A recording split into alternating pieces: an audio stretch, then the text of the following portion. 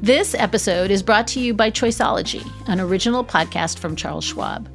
Hosted by Katie Milkman, an award-winning behavioral scientist and author of the best-selling book, How to Change, Choiceology is a show about the psychology and economics behind our decisions. Hear true stories from Nobel laureates, authors, athletes, and everyday people about why we do the things we do. Listen to Choiceology at schwab.com/podcast or wherever you listen.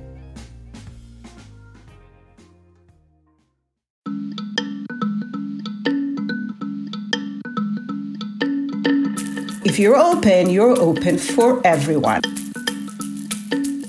Hi, and welcome back to Amicus. This is Slate's podcast about the courts and the Supreme Court and the law and the rule of law. I am Dahlia Lithwick. I cover such matters for Slate.com, and we are plunging into an incredibly important December sitting as the Supreme Court reviews three of the term's biggest blockbusters. In addition, on Thursday, the High Court announced that it will hear arguments in the red state challenge to President Biden's student debt relief plan in February. This past week, the court heard oral argument in U.S. v. Texas. That's a challenge to the Biden administration's immigration and deportation priorities. More on that one for our Plus members later on in the show with Mark Joseph Stern. Moore v. Harper will be heard next Wednesday. That's the case about the independent state legislature, quote-unquote, doctrine, and the ability of state Supreme Courts to weigh in on election practices set by their own state legislatures. We had a bone-chilling but incredibly clarifying preview of that case with Judge Michael Luttig just a few weeks back, and I highly recommend that you seek out that conversation if you haven't heard it already in advance of the arguments. And on top of all this, on Monday morning, the court will hear the other blockbuster we haven't talked about much this term, 303 Creative LLC versus Elenis. It's a follow-on lawsuit to Masterpiece Cake Shop and a challenge from a web designer to Colorado's public accommodations laws. So we're going to dive into that case this week and what it could mean for civil rights. Later on, Slate Plus listeners will have a chance to step backstage with me and Slate's own Mark Joseph Stern as we discuss SCOTUS-related news that we couldn't get to in the main show this week. As I mentioned, we're going to analyze oral arguments in the big immigration case that was U.S. versus Texas. We'll also be dipping into the Senate's approval of landmark legislation protecting same-sex marriages. Slate Plus members get access to bonus segments like my chats with Mark and ad-free versions of all of Slate's podcasts, and they never ever hit a paywall on Slate.com. What's more, and this is important, Slate Plus members support all the journalism we do here on the show and at the magazine, and we are so very grateful for that. If you would like to show your support and become a member, go to slate.com/Amicus Plus for details. That's slate.com/Amicus Plus. But first, we wanted to dig into 303 Creative. This is a case that may sound familiar to those of you who recall the lawsuit over a Colorado wedding cake baker who didn't want to bake cakes for same-sex couples. Citing his strongly held religious objections, he challenged that state's public accommodation statutes, which made it unlawful to deny services to LGBTQ customers. That case, Masterpiece Cake Shop, was decided as a sort of punt back in 2018 when Justice Anthony Kennedy sat on the court. But with new justices now seated, a challenge that expressly raises First Amendment free speech questions, 303 Creative, is going to be heard by a very fundamentally different court. A web designer, Lorie Smith, wants the court's permission to publicly announce that due to her religious convictions, her company, quote, will not be able to create websites for same-sex marriages or any other marriage that is not between one man and one woman, end quote. Smith is willing to work with LGBTQ clients, but she sincerely believes same-sex marriage conflicts with God's will. So she wants to offer wedding websites in the future that will celebrate opposite-sex marriages, but she wants to refuse to create similar websites for same-sex marriages. And as part of her business expansion, she wants to be able to publish a statement explaining her religious objections. The case is, parenthetically, being heard just a week after the U.S. Senate approved landmark legislation providing federal protections for same-sex marriage and moving that measure closer to President Biden's desk in the final weeks of the Democratic-controlled lame duck Congress. Joining us to discuss the implications of 303 Creative is Hila Keren. She is Associate Dean of Research and Paul E. Troich Professor of Law at Southwestern Law School in Los Angeles, where she teaches contracts and business associations. Hila's Law Review article, Separating Church and Market, The Duty to Secure Market Citizenship for All, was recently published in UC Irvine Law Review, and it raises questions about the ways in which a kind of, quote, market evangelism, using market activities, entities, and tools to evangelize societies, is being weaponized to exclude LGBTQ parties from the marketplace. Hila recently warned in Slate.com that the challenge of 303 Creative is part of a sweeping national litigation strategy to, quote, secure an advanced judicial permission to engage in what is currently forbidden after the fact, refusals to transact with LGBTQ parties. Hila, welcome to the podcast. This issue is thorny and complicated, and so I'm so glad you are here to walk me through it. Thank you for inviting me. So the very first thing I have to ask you is not a legal question or a constitutional question. It's just a media question, which is this case is as important, I think, if not more so, than Masterpiece Cake Shop was.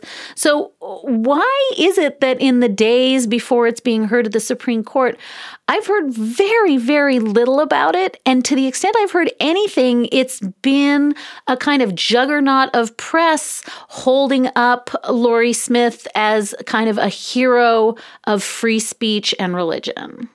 Well, your guess is as good as mine, but I think that psychologically cakes are really sexy, and that there was something very simple about the Masterpiece Cake Shop story that was compelling, immediate, intuitive, and a feature that I care a lot about and try to emphasize is that in the Masterpiece Cake Shop litigation, there were human beings involved. There were Dave, there were Charlie, their mom was with them, they wanted a cake. It was a full story. There is something about 303 Creative that is deliberately abstract. And it is deliberate to actually hide the story that there is a Charlie and Dave that are going to be so hurt when someone is expressing their views. And I think that something about it backfires now, the elimination of true human beings, the somewhat virtual, pun intended, business of web design, and it's somewhat remote from all of us. So maybe that's part of why. However, I do believe it's as important, if not more important.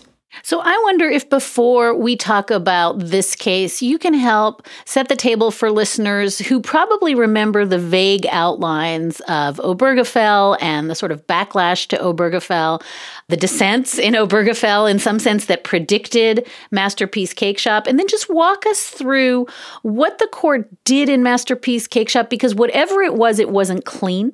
So that we know what it is that we're operating from now, this week, going into 303 Creative.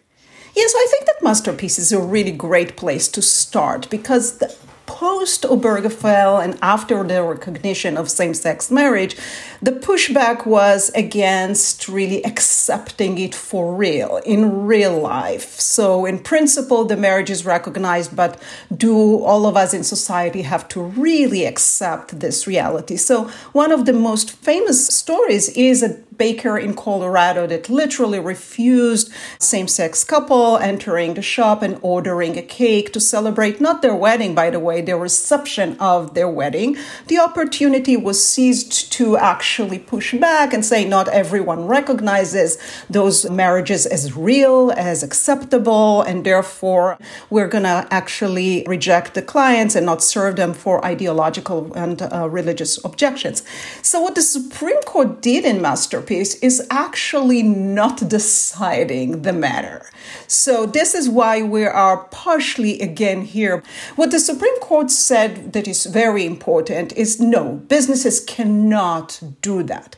That is very explicit, however, denied by the leaders of the fight on the part of the conservative right. So the court refused to acknowledge that people who run businesses but do hold religious views can actually discriminate people, and really cited old cases from the 60s that this is something that cannot happen, with direct reference to a very famous case from the 60s, Piggy Park, where a business owner refused to serve interracial couples and Black communities because of alleged religious beliefs. And the court then said in the 60s it's frivolous, and the court in Masterpiece repeated it 21st century, it's still frivolous and not okay.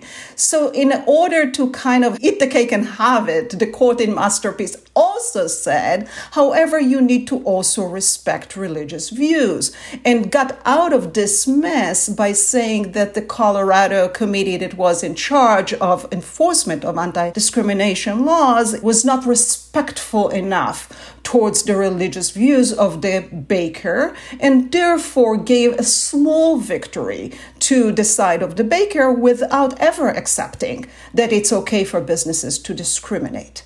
So the battle continued from that point. There is a dissent in Masterpiece that is very important, in which Justice Thomas helped pave the way for 303 Creative, suggesting as a lone voice on the case that there may be a free speech issue here. So the whole case went down based on religious objections and the right for free exercise of religion, and that was rejected. But Justice Thomas said, well, maybe one day we can revisit it with the free speech argument, which talented lawyers at the Alliance Defending Freedom, the largest organization leading this battle, really took on to carry it over as a free speech battle, now saying that it's not just a matter of the exercise of religion of those business people, but also their own right to speak through their commercial activities. The only other thing I'd like you to just lay out, and I think you started to with reference to the 1960s and the public accommodations laws. Can you just walk us through? As I understand it, not every state has a state public accommodations law, but in general, these are laws that, again, based on racial discrimination in providing service, these are laws that require businesses that are open to the public to serve everyone. And they cannot discriminate on the basis of many classifications, including sex, and that LGBT discrimination is included in that. That's sort of the nature of the Colorado law, the public accommodations law, is pretty standard in that way, right? That's true. Across the country, the principle of the marketplace should be open to everyone is the guiding value here. Some litigations regarding free speech clearly say that there is a compelling interest of the state to keep the market open that way, and that is the highest order of interest. And so in Colorado specifically, but in many, many more than half of the states, there is protection reserved explicitly to discrimination based on sexual orientation and gender identity. In other states, the only category is sex, but that doesn't really matter because another decision of the Supreme Court, the Bostock decision, famously said every place that says sex, we should read it as inclusive of sexual orientation and gender identity. So by virtue of that, there is huge coverage of the public marketplace. Everyone that chooses to run a business, to profit from businesses, to sell in high volume, as opposed to a selective manner, is subject to this social value of if you're open for everyone. No one orders anyone to do that, right? But the idea here is that once you chose that and once you benefit from that, the market has to be open for everyone. We are pausing now to hear from some of our sponsors.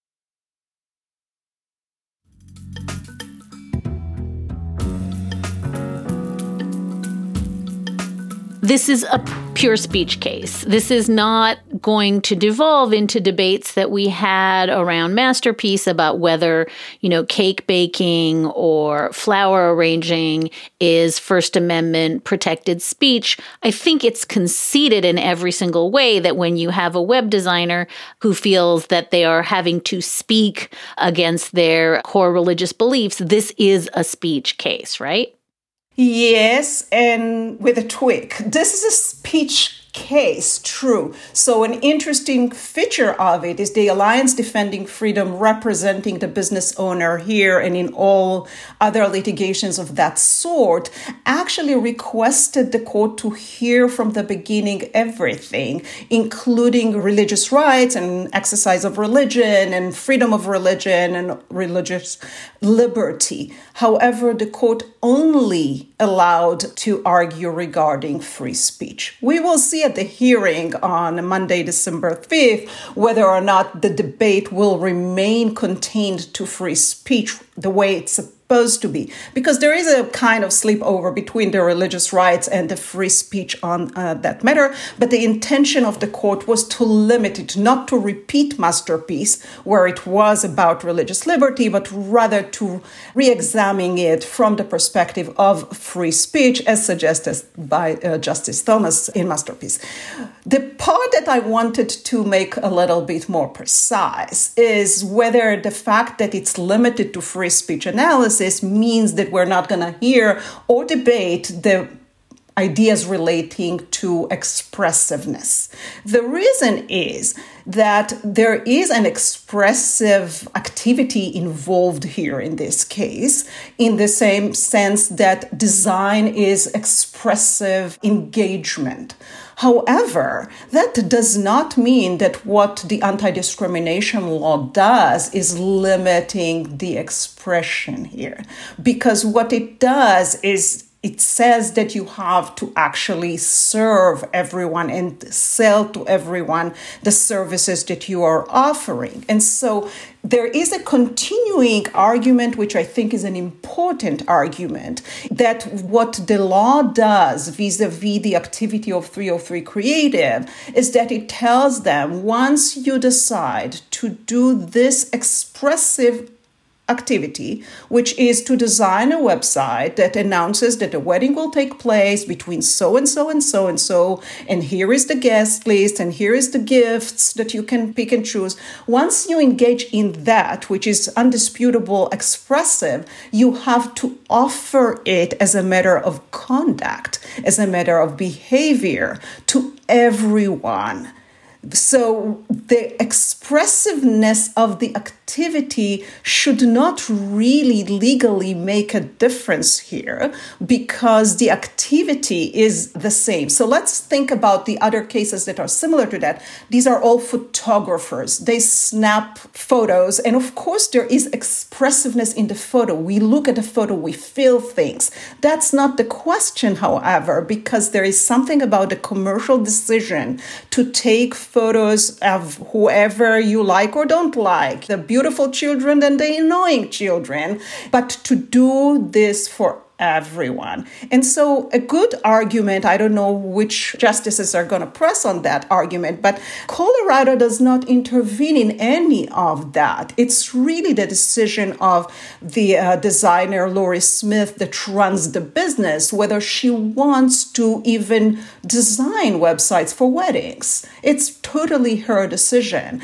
What the law is saying is that once you have decided to profit from designing wedding websites, which essentially do the same and look the same regardless of content, then you have to offer this to all. And in fact, I think listeners will be interested in being reminded that this business did not offer wedding services. This is something they have suggested to do or to initiate in order to make a point.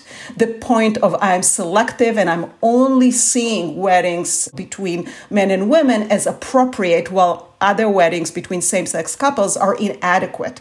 So there is no real shutdown of the business activity here. There is a pure choice to try and enter the industry in order to make the point. So that's just a comment about whether free speech is necessarily defined by the expressiveness of the behavior. And you made this point when you started, which is because Lorie Smith hasn't yet done anything, this is entirely hypothetical. She says she wants to expand into marriage services. She is afraid to do so because of a fear of running afoul of the public accommodations law.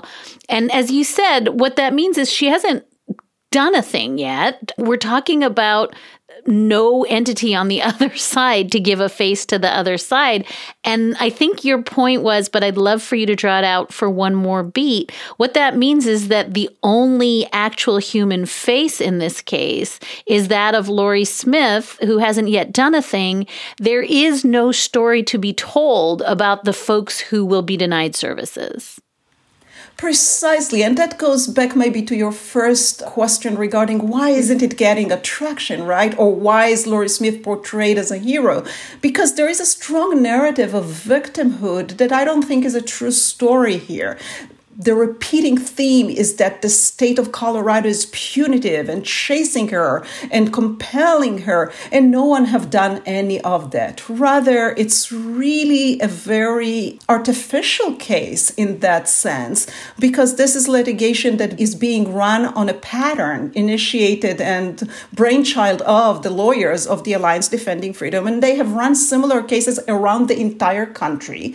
And in one example, in Minnesota, there was a similar business that wanted to try and do weddings to make the point that same-sex weddings are inadequate. And once they won a temporary injunction and the case went back to the trial court, they lost interest in the case. They did not really want to do any wedding web design or production movies. They wanted to make a point and to use the market and to use the courts to make this point at the expense of invisible victims, because there are victims to all this hypothetical exercise that they are running.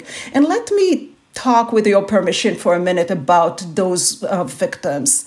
What is now created with the permission of lower courts is websites and businesses, physical businesses, that are now feeling freedom, new freedom, to put signs. We do not serve same-sex couples, and some of them include transgender people in their signs. So there is a very cruel and public and hostile attack on not only individual people, but groups of people. And to me, that totally reminds me other times in dark history where businesses were not serving Black people, businesses in Europe and other places were not serving Jewish people.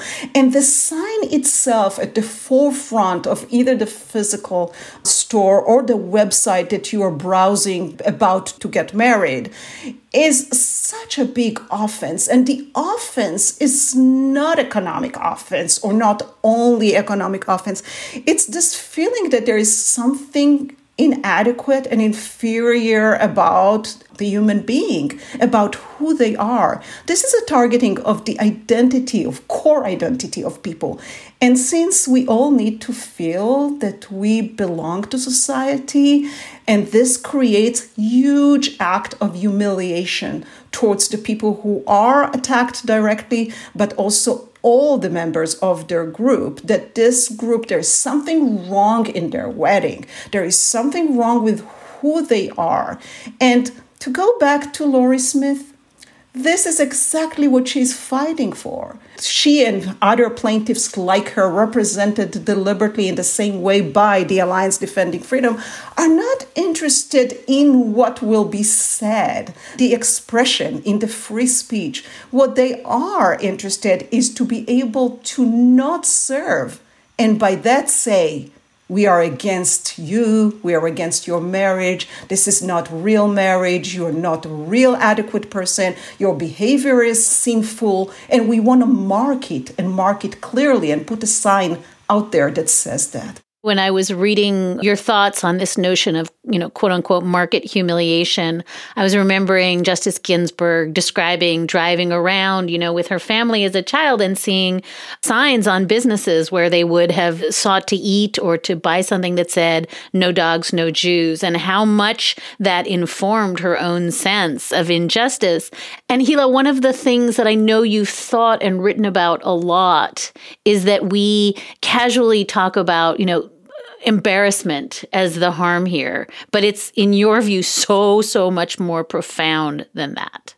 Yes, and it's proven to be far more intense, different kind of code. So our emotions have codes. They're actually rational creatures, our emotions, and they guide us. So embarrassment has different reason to exist than humiliation. And so insisting that this is not frustration and embarrassment, but rather humiliation. And there are features in the study of humiliation outside of law that prove wrong the argument of the dignity harm on the side of the business owners and really show the difference. For example, the hostility, the use of power and control against the humiliated, the attack on core identity. And I just feel as if litigants and judges can do a better job than saying there is stigma and go away. This is really something that is being done intentionally to people and forcefully, that is based on exclusion and rejection due to core identity and in front of an audience, which is a feature of humiliation. This is not embarrassment. Embarrassment is what happens when we forget to zip up our zipper when we go out of the bathroom. That's not comparable, the depth of humiliation. So neurosciences of research and fMRI of the brain show that the pain of humiliation is equivalent to the strongest physical pain and is lingering in a way that is not comparable to any other emotion. And the reason that human beings have that is that because humiliating someone really is threatening to their survival as part of society. So this is all research documented, studied, and also does not only affect Charlie and Dave, but anyone, because this is a targeting of core identity. The ripple effect is just so horrible, similar to your story about Justice Ginsburg. You don't need to be rejected from a store that says no dogs and no Jewish people. You only need to drive by as a Jewish person or to hear about it at some kind of a reason, and already you are humiliated. So there is such a thing in the studies of humiliation that is called collective humiliation, every member of the group. And if you'll think about it, that's exactly what the ADF is trying to do, right? Their purpose is not to humiliate Charlie. They don't care about Charlie. What their purpose is to actually mark the whole group as inadequate. So it's a political struggle. It's not on the personal level, but something about saying someone was humiliated, so personal, so emotional, and our legal mind is trained to put it aside, maybe thankful to Posner or whoever promoted that kind of thinking.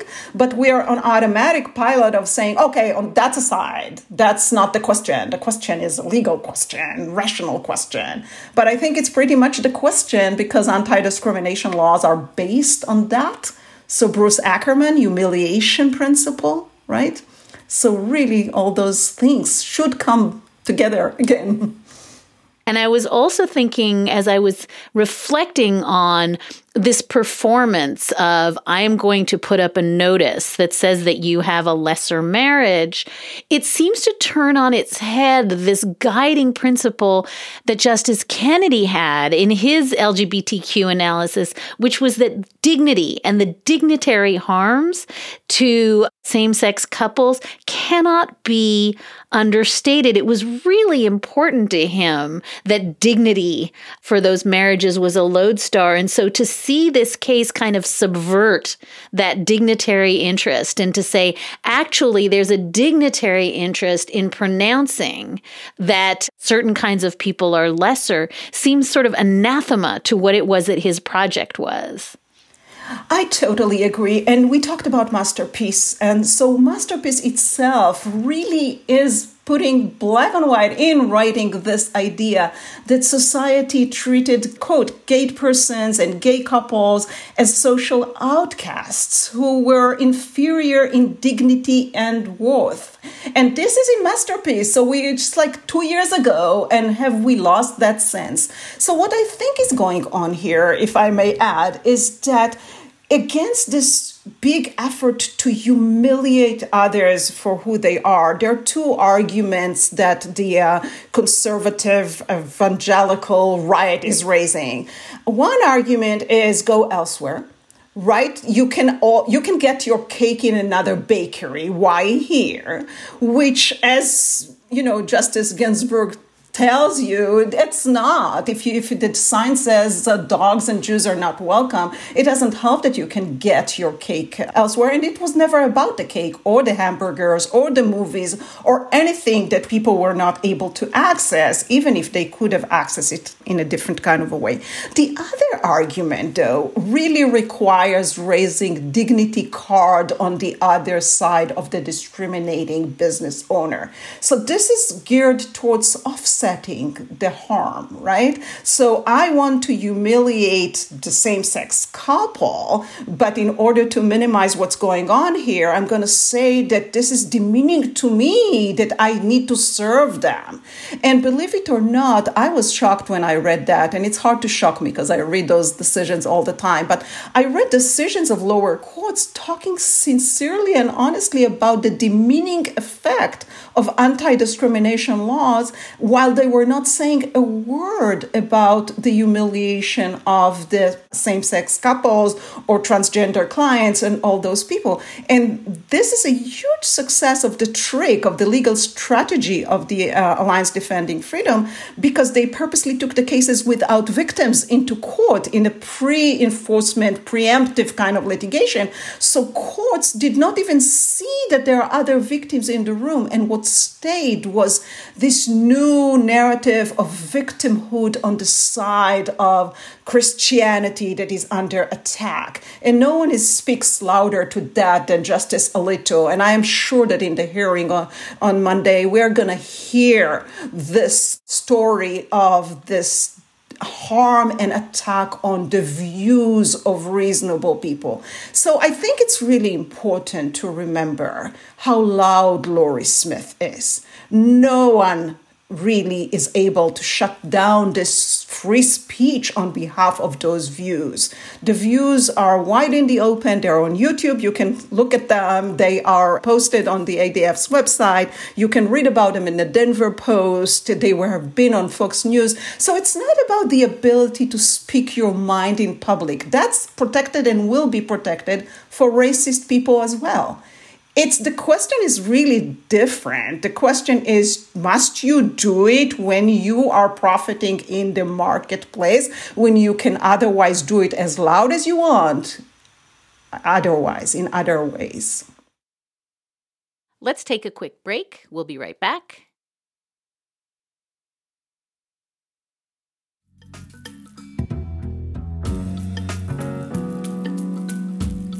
I need to give you a chance to explain.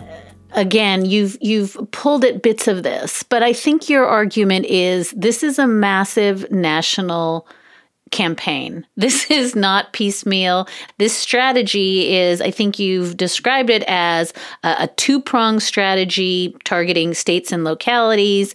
And then, as you said, these kind of attacks on LGBT communities as the second prong. I wonder if you wouldn't just explain to us, because I think this is of a piece with, Coach Kennedy last year who wanted to pray. These are not accidental plaintiffs. And as you said, these similar cases are being brought as part of a really targeted strategy around the country. So I wonder if you would just flesh out what you see as that picture we should be kind of panning back to see. And then if you would just flesh out why this one case will have sweeping implications around the country. All right, but how did we get there? Cases do not arrive at the Supreme Court from the sky. This is something that is being organized for years now. I would say ever since the loss in Masterpiece Cake Shop. So here are the 8 states that the ADF chose to litigate this matter in the same fashion around the country. They picked Arizona, Kentucky, Minnesota, Wisconsin, Ohio, Colorado, Virginia, and New York. Now, if you're really carefully listening to the list that I read, it's purposely a mixture of red and blue. What do you know from that? You know that you're going to lose in some of those states for sure. Colorado be one of them because Colorado is so strong. And as we know from Masterpiece, insisting on its anti-discrimination laws. So they took cases to Colorado again after Masterpiece, to New York, which we all recognize, and to other places, but also to red states, trying to create deliberately disagreement between circuits. And those cases, some of them from Kentucky rose to 6th Circuit, from Minnesota to the 8th, from Colorado to the 10th, and from New York most recently to the 2nd.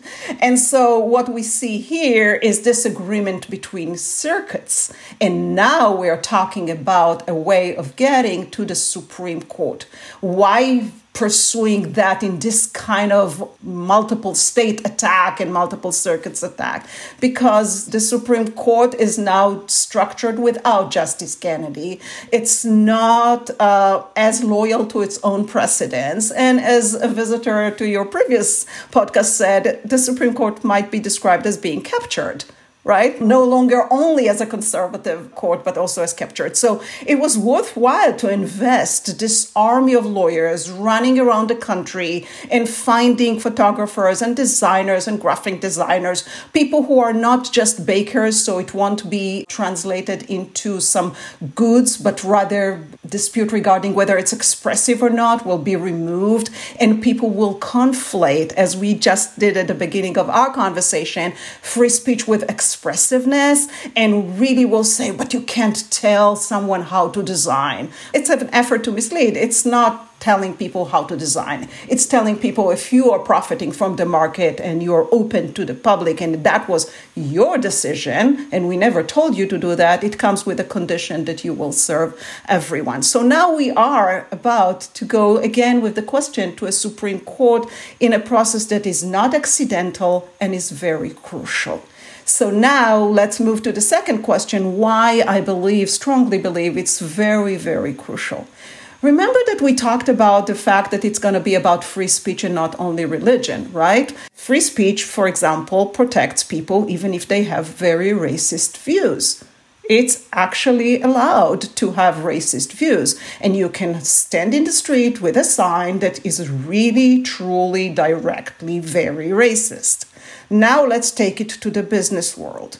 If this is protected under the free speech and what you do in your business profitable capacity while being incorporated and getting tax reliefs and limited liability that corporations get, if you can do that in your business, that means that you can actually be outright racist in your business behavior. That once we move from religion to free speech, we are actually endangering whole new groups. This is not just LGBTQ people. This is everyone, because views can relate to everything. One may object and it can be really bad. And while it's protected under free speech, it can create an awful world to live in for all of us, really. And it also is so beyond marriage, right? So some of the arguments on the side of the business owners represented in 303 Creative is that, I'm happy to serve LGBTQ people. It's just their wedding that I'm not happy about. But if you come to think about it, what about the kids that are going to be born out of this relationship? What about the gay family? Now we know in Florida you can't even tell about your parents because you are not supposed to say gay. So let's say that the same photographer who is against the photographing of the wedding is now invited and hired to photo day in school and take pictures of the children or take a prom photos of a high school. Now they are going to not just object to the marriage, but to everything that comes from the marriage and suggest that this is a legitimate relationship. So it's beyond marriage, it's beyond LGBTQ. I want to say that it's beyond the market And that should scare people, because my work is really focused on the marketplace and what's going on in the marketplace. And it's a very important site in neoliberal times. Our society is a market society. However, the Alliance Defending Freedom is already out there writing official letters citing 303 Creative, the same case that we're about to hear, in the context of education. Now they want to say, in the context of Title IX, that actually teachers should not be compelled to read books to kids, that parents should not be able to come to school, that kids that are being bullied for being transgender cannot be considered bullied if it wasn't physical beating, if it remained at the verbal level. So what I'm trying to say in many, many examples, this is a beginning, and the creativity of the battle to evangelize our life is really immense and scary. And the key to the kingdom, and it's a very awful kingdom, is free speech, because our nation holds such a broad rights of free speech, broader than anywhere else that I am aware of. And I think that for the most part, it's a good thing. I believe in that. However, once you start working with it in a hostile, humiliating way, in arenas that are supposed to be free of that, the problem starts, the pain starts, and the principle of no harm should be allowed is being injured severely. And Hila, maybe that goes back to the claim you made up top about how inextricable the free speech and the religious liberty and religious conscience claims are, because there is a way in which religious objections get a kind of most favored speech status, whereas I think that it's easy to differentiate, hanging a sign out that says, we won't serve blacks or we won't serve interracial couples, looks as though that's, frivolous speech, whereas once you say, oh, this originates from, deeply held religious convictions, the court has much more solicitude for that. That's true. They have the ear of the court. But if you want to see the lawyers of the Alliance Defending Freedom get nervous, it's when you compare what they're doing right now to racism. And I don't think I heard any compelling, actually, explanation why it's different. Why the state has a compelling interest of protecting against racial and gender discrimination, but all of a sudden loses its power to protect gay people and transgender people and other people. And the dividing line is really just because some religious people care. And I think it's really important to be careful here, because I don't want to add to any false narrative that there is a necessary conflict between religion and LGBTQ rights, because many religions and many strands of Christianity embrace, support, accept, treat fairly LGBTQ people. So this is really a very narrow kind of Christianity that is leading this campaign. Unfortunately, this is also the kind of Christianity that has the ear of the Supreme Court in its current structure. And I am very afraid that once they open the door on behalf of this strong principle that has the ear of the court, there won't be a lot of way to stop it. And so on the line, for example, what about interfaith marriage? That can involve religion, speech issues and objections. And, interracial marriage, the list is endless, and religions differ in what they approve and disapprove. So we are in a really broad field here. I want to flag a brief that was actually commended to me by Mark Stern, my colleague, that came from the Modern Military Association of America, answering that question you raised about, so just go to another baker, just go to another web designer, because one of the things that they say is that LGBTQ service members and their family members really have a vested interest in enjoying equal access to goods and services, because they're often stationed in places where, by the way, the military sends them. They don't have choice. And those are often, as they say, sparsely populated communities that only have one service provider. So it's easy to get kind of bogged down in this as, dude, you're in Colorado, there's 1,000 web designers, there's 1 million bakers. But this actually really impacts differently depending on who you are and where you are in the country. Yeah, I agree. And to zoom out on that, the whole premise of the Green Book was that, right? So back in the days when people traveled with a special book to tell them to which hotel they can go, we will need some map to navigate that. So there is the rural area where there are one bakery or two, and the larger city where you have to actually look actively which businesses are serving and which businesses are not serving, and why are they not serving. And I want to say with a more serious tone regarding that this is itself so triggering, humiliating, stressful to navigate. So there are a lot of studies outside of law, and we are so much in the legal box, but I'm very much into interdisciplinary research of this phenomena. And the problem is the inability to anticipate who will serve you today. So this is very known theme in shopping while Black experience.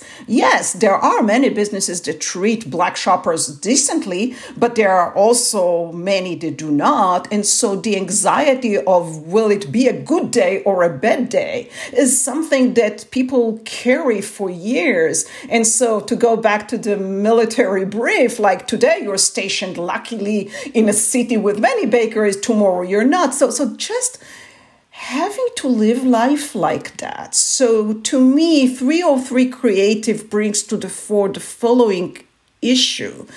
This is something that most shopping, getting services, getting married is something that people can do as part of their normal life without worrying about it. But some people are on some kind of a blacklist of someone. And for that reason, they always have to hope for a good day, but be at risk of a bad day.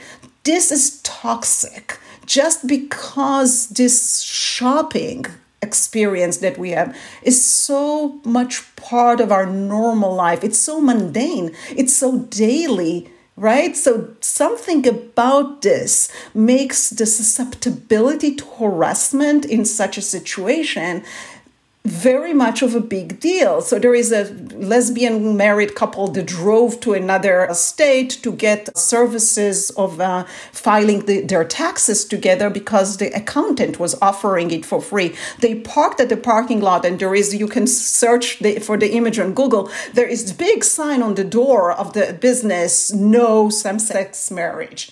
And it's like in bold letters. So you're driving with your partner to get a service for a discount, and boom, a sign in your face. And I do want to emphasize the toll of that, of wondering all the time whether you'll be accepted or not. And it's very hard to live like that. Hila, I'm so glad that you're lifting up, in this case, the sort of faceless parties who are harmed.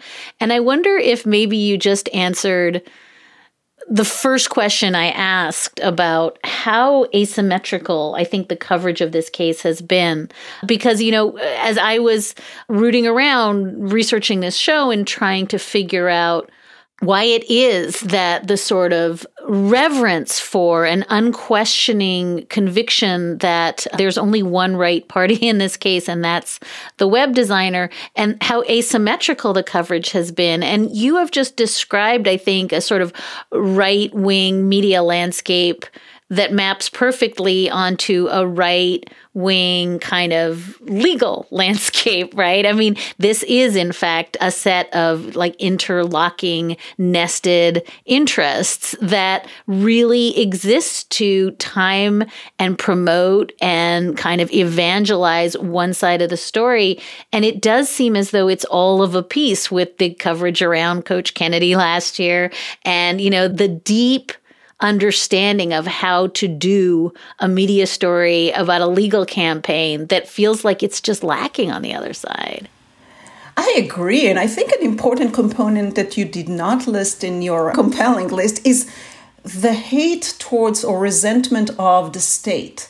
So we are in kind of at the highest of the neoliberal age. And this narrative is the state is punishing Lorie Smith. Now, Colorado did nothing to Lorie Smith, who never even started a business. I mean, nothing is happening, but they are yelling, really yelling repeatedly that there is a state here that is punitive and censoring and compelling. And they say in open forum, in debates that are accessible on YouTube, that this is today Lorie Smith, and tomorrow each one of us, the state is going to chase us and tell us what to do and what not to do.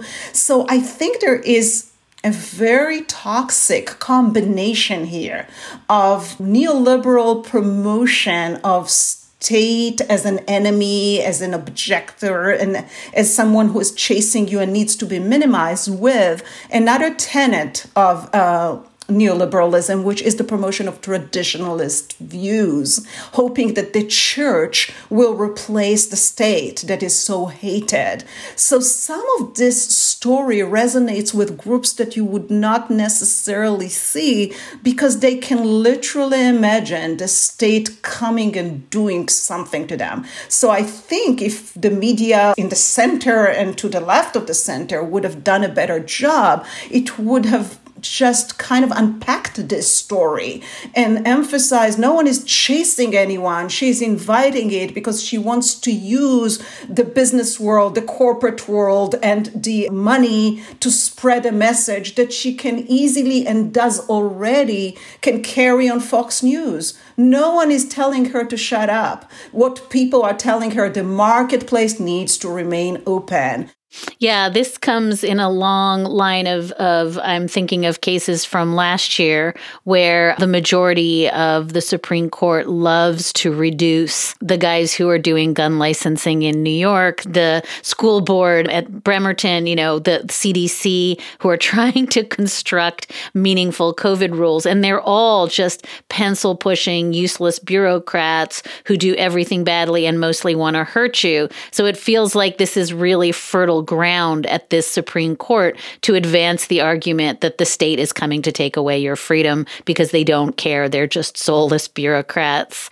Exactly. And don't forget about the environment, the EPA, right? There's one more agency that cannot do it. So it's really a good combination of interests on the right with no fight back on the left. And I do think that also the fact that now Lorie Smith is the human story here, that's the story. The real story is that there are people among us that cannot actually be safe in the marketplace, not in the physical sense, but do not know what's expecting them. And that, once legitimized, will get more and more tracked. So I want to say, to put the point, if you go now to the websites of the other clients who were represented in Kentucky, for example, the website already has a sign, no same-sex couples. I mean, this is already happening, so it's not like a doomsday prediction that I'm making. With legitimization by our own courts, this is already at lower level allowed in some of the states, and so with blessings from some courts. And thankfully, there are other circuit courts that are pushing back against it and have written again and again, including the 10th Circuit, in this case, supervising Colorado, that said that passes the anti-discrimination laws that forbid people like Lorie Smith from behaving like that. That passes even strict scrutiny. So the 10th Circuit, the 2nd Circuit, they're going by this theory, that even if you will agree that strict scrutiny applies to what the state is trying to do by enforcing anti-discrimination laws, this should pass with flying colors, because what is a more compelling interest than guaranteeing to all of us the freedom to walk around the marketplace and get what we need without being harassed and while keeping our dignity? Hila Karen is Associate Dean of Research and Paul E. Treusch Professor of Law at Southwestern Law School in Los Angeles, where she teaches contracts and business associations. Her Law Review article, Separating Church and Market, The Duty to Secure Market Citizenship for All, was recently published in the UC Irvine Law Review. Hila, thank you for being with us to pick through just a really complicated and I think actually seminally important case this term. It was a real treat to be with you today. And thank you, Dahlia, for being an excellent Lady Justice. Thank you.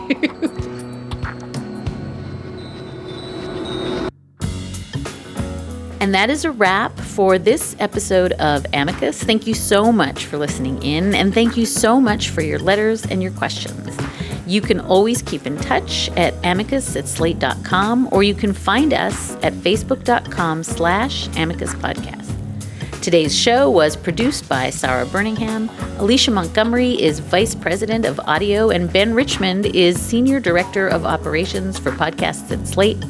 We'll be back with another episode of Amicus in 2 short weeks, and until then, take good care.